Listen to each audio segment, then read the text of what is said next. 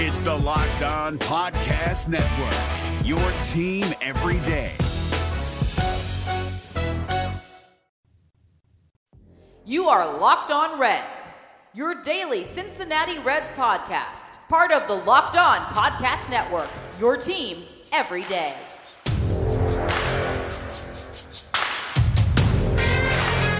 Welcome into your daily source for the Cincinnati Reds throughout the offseason. This is the Locked On Reds podcast, and I'm your host, Jeff Carr.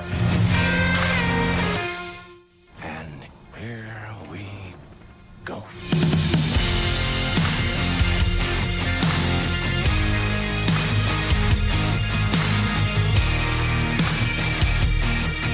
What's going on, Reds fans? Welcome in to the Locked On Reds podcast. Thank you so much for joining me today. On today's show, we're going to dive into some reports coming out of spring training about a couple of different players and, other general shenanigans that come with the Locked On Reds podcast. Thank you so much for joining me today.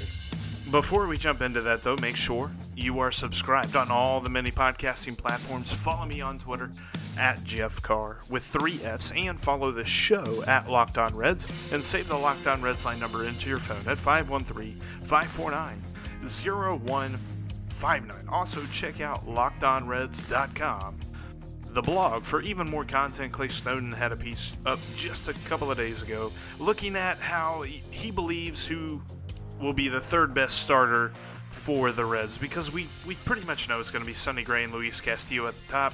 He has an interesting idea for the third spot. That's something that we're going to break down a lot more throughout spring training here on the podcast, but he had some good thoughts there. So before we jump into the focus topic and all of that good stuff, there are a couple of headlines, just little things to get to. News team assemble!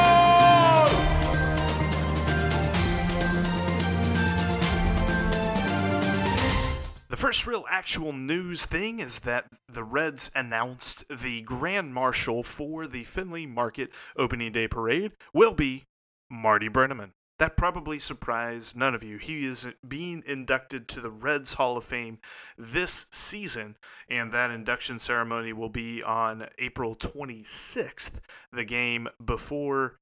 It's a Sunday game before the Reds and Diamondbacks square off, but this just continues really what's been a year and a half of Marty, but he will be the Grand Marshal for the Opening Day Parade. The Opening Day Parade begins at noon on March 26th.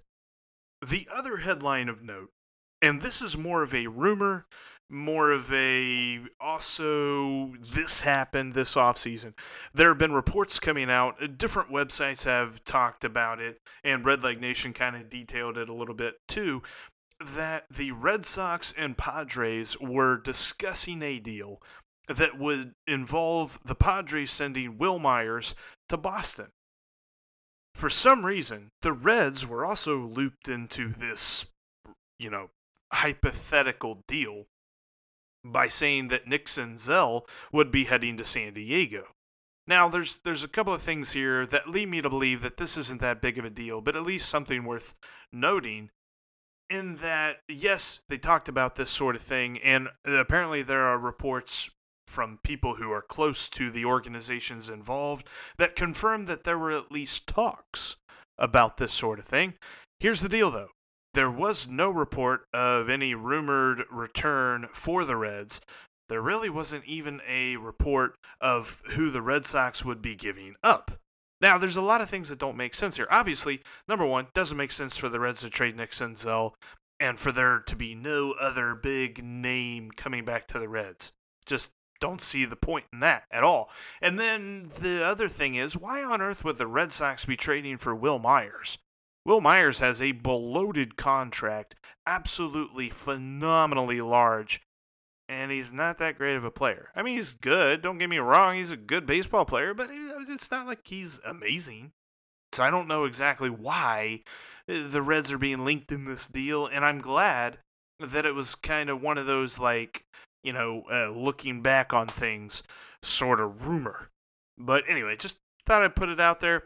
I think the deal itself that was reported, the half a deal that was reported, kind of sucks. So I'm glad that it's just a rumor. This is all confusing. Why do I have to keep learning new things? And that brings us to our focus topic of the day. We're going to be looking at two guys. We're going to be looking at Shogo, and we're going to be looking at Freddy Galvis. Before I do that, though, I want to give a shout-out to today's presenting sponsor, bringing the Locked On Reds podcast to you this day. I mean, obviously, I'm talking here. I'm the host or whatever, but our presenting sponsor today is Arizona Tourism. If you haven't already done so, I mean, everyone's there. The players are there. The coaches are there. They're getting ready. The first spring training game is Saturday. It's only a couple of days away. If you're looking for a last-minute way to get to Goodyear, then you can do no better than Arizona.com/spring training. You can get your tickets in one place, your flight, your hotel, all of that good stuff. They've got itineraries for different excursions you can take because there's so much to do in and around the area of Phoenix. I mean, you've got all 15 Major League Ball clubs in the Cactus League in their 10 ballparks and all that good stuff. But you've also got amazing landscapes with, you're not that far from the Grand Canyon, some really awesome places like Tombstone, Arizona. I mean, I'm a huge Cowboy fan. That would be amazing for me. Cowboys as in Westerns, not as in the football team.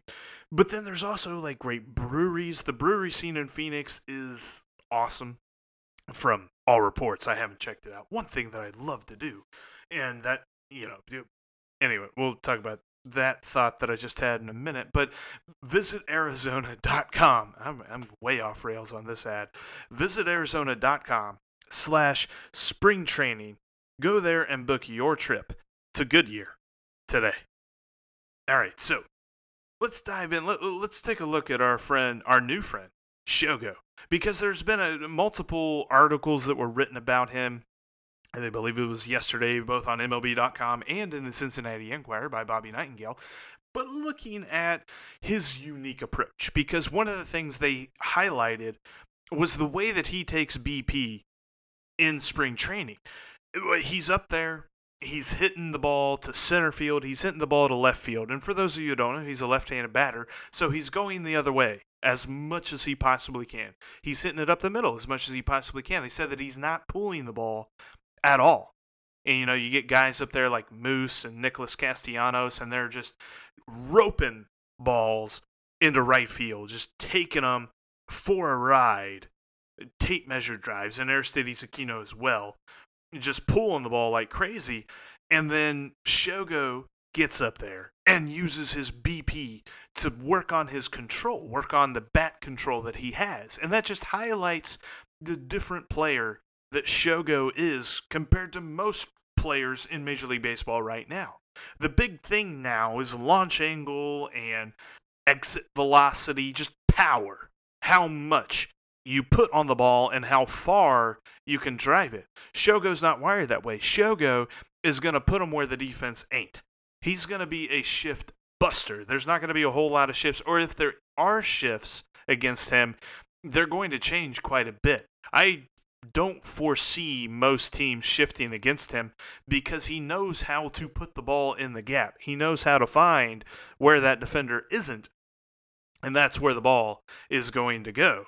It's funny because David Bell was a Mariner whenever Ichiro Suzuki came over to the Mariners back in 2001, and he was talking about that. He said that Lou Piniella was actually kind of concerned because Ichiro never pulled the ball during spring training.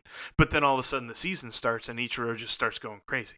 So I think they have full confidence in Shogo knows the approach that he wants to take in BP to get himself ready for the season. Really looking forward to him being there at the top of the lineup. I really think that he's going to fit well as the leadoff guy. I think that's the way to go with this. And then the other thing that I noticed was the chatter about Freddy Galvis. And I want to get to that here in just a moment. But first, the Fantasy Minute for February 20th, we're going to focus on the brand new Red Nicholas Castellanos. He is currently rated as one of the top 25 best outfielders in fantasy baseball. That's amongst everyone, not just National League, not just whatever. He's top 25 outfield. He's actually rated in the top 60 overall players. So he's going to be a guy that you're getting kind of in the early to mid rounds. They're probably about the 6th round, 5th or 6th round, something like that. But his production, I think, will be a lot better. And a part of that is the ballpark factor. Now, I get it. There's some folks that like to, poo-poo the whole idea of a hitter, or at least a good hitter, coming to Great American Ballpark and seeing an uptick in his numbers. I think Nicholas Castellanos is going to see an uptick in homers. We're going to see an uptick in power, and that overall is just going to raise his fantasy profile. He's a guy you can count on. I probably wouldn't say he's a guy to count on to anchor your outfield, probably your number 2 outfielder if you're looking for a really stud. When it comes to fantasy, I'm a hitter-heavy guy. Like, I feel like you can stream pitchers pretty well. I love streaming pitchers anyway. That's kind of my plan when I play fantasy. But when it comes to hitters, he's a guy that would be a great number 2 outfield spot. Or if you have a really strong infield, I think I'd be okay with him being your anchor in the outfield. Nonetheless, you're looking at a top 25 guy. That's the kind of guy you want on your team. Nicholas Castellanos, worth targeting in your fantasy drafts. And that's the Fantasy Minute, brought to you by League Commish. What are you doing for the game? Whether the casual follower, the tweets everything, the beginner, the diehard, the stat nerd, the smack talker, the appetizer guy, the couldn't care less, or the makes everything into a competition fan, we all have our place in the sports world. The same personalities apply to fantasy sports, and League Commish exists to ensure your fantasy sports experience is the best one for you. We match managers to leagues as we lay the foundation for your new league. It's an easy sign-up process. Just select your preferences, you get matched, and approve of that match before any commitment happens on your end. Sign up with the League Commish by February 29th and receive 15% off by entering the code LOCKEDON in the referred by section of the sign-up form. The first 25 people to sign up using our code LOCKEDON receive their first match totally free. What are you doing for the game? Find your next fantasy sports league at leaguecommish.com. And something that was posted on MLB.com as well was looking at Freddy Galvis and how for most of the offseason, everyone was saying, wow, they gotta upgrade a shortstop, man. They gotta get a better shortstop. But the fact that the Reds kind of took a look at that, and I think based on the opportunity cost, I know that I talked about, pay, spare no expense, get Francisco Lindor, get those guys. Maybe they were asking for absolutely too much, and I can respect the fact that the Reds didn't mortgage their farm system. I know I advocated for that. I was on the lead front there. I wanted them to mortgage their future, but guess what? They didn't. Which means that they're smarter than me, which is why they are running the team, and I'm not. But the article that Mark Sheldon had was talking about Freddy Galvis. It had some really good quotes by Freddy. And I mean, spring training is a very easy time of year for players to sound and say all the right things and sound like, they know exactly where they're supposed to be. But I appreciated what Galvis had to say. He said, that's always going to happen. This is a quote from Galvis, quote, that's always going to happen. A team will try to move pieces and stuff like that. I control what I control. I was just practicing and trying to get ready for the season. I had my mind on here. And I really like it. It's obvious. You don't have to be a stat head to understand that Freddy Galvis' numbers don't necessarily match up with what the Reds are really hoping for this year. His career on base is less than 300, which isn't great. The Reds really need some on-base guys. They need the guys out there for Moose and Suarez to bring around and bring in. They need everybody to be on base. Galvis understands that. He says, and this is word for word the quote from the article, "If there's one thing I need to work on, it's to be on base a little bit more and cut down on strikeouts." He's averaged over 146 strikeouts over the past 2 seasons. That's not great. He also continued to say, he said, "I will try to be on base more for the other guys. It's something I'm focused on for the days I've been here. That's the plan at spring training." So he gets it. He understands it. That's really all I need to know. I mean, we're not going to belabor every single at-bat that he has in spring training and say, well, he shouldn't have swung at that. I mean, I'm sure there's going to be some people that do that. I'm not going to do that. We're not looking at spring training statistics and trying to base the entire season off of that. Got us in trouble with Scott Schebler last year. Not going to do it again this year. But it's nice to see that Freddy Galvis understands, at least to the point that it's healthy for him to grow as a player, but he understands the perception of his body of work.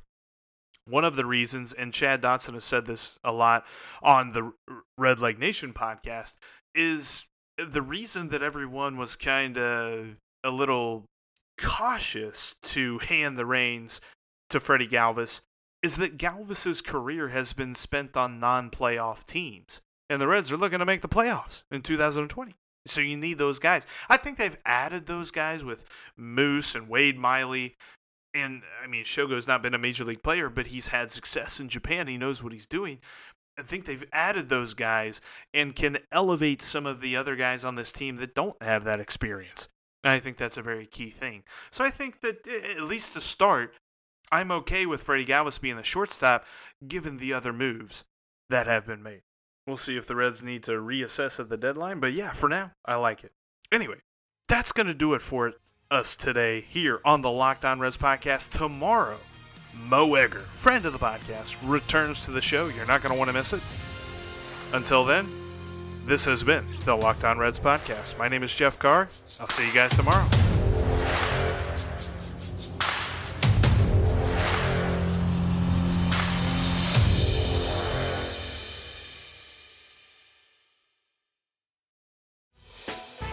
Hey, Prime members, you can listen to this Locked On podcast ad-free on Amazon Music. Download the Amazon Music app today.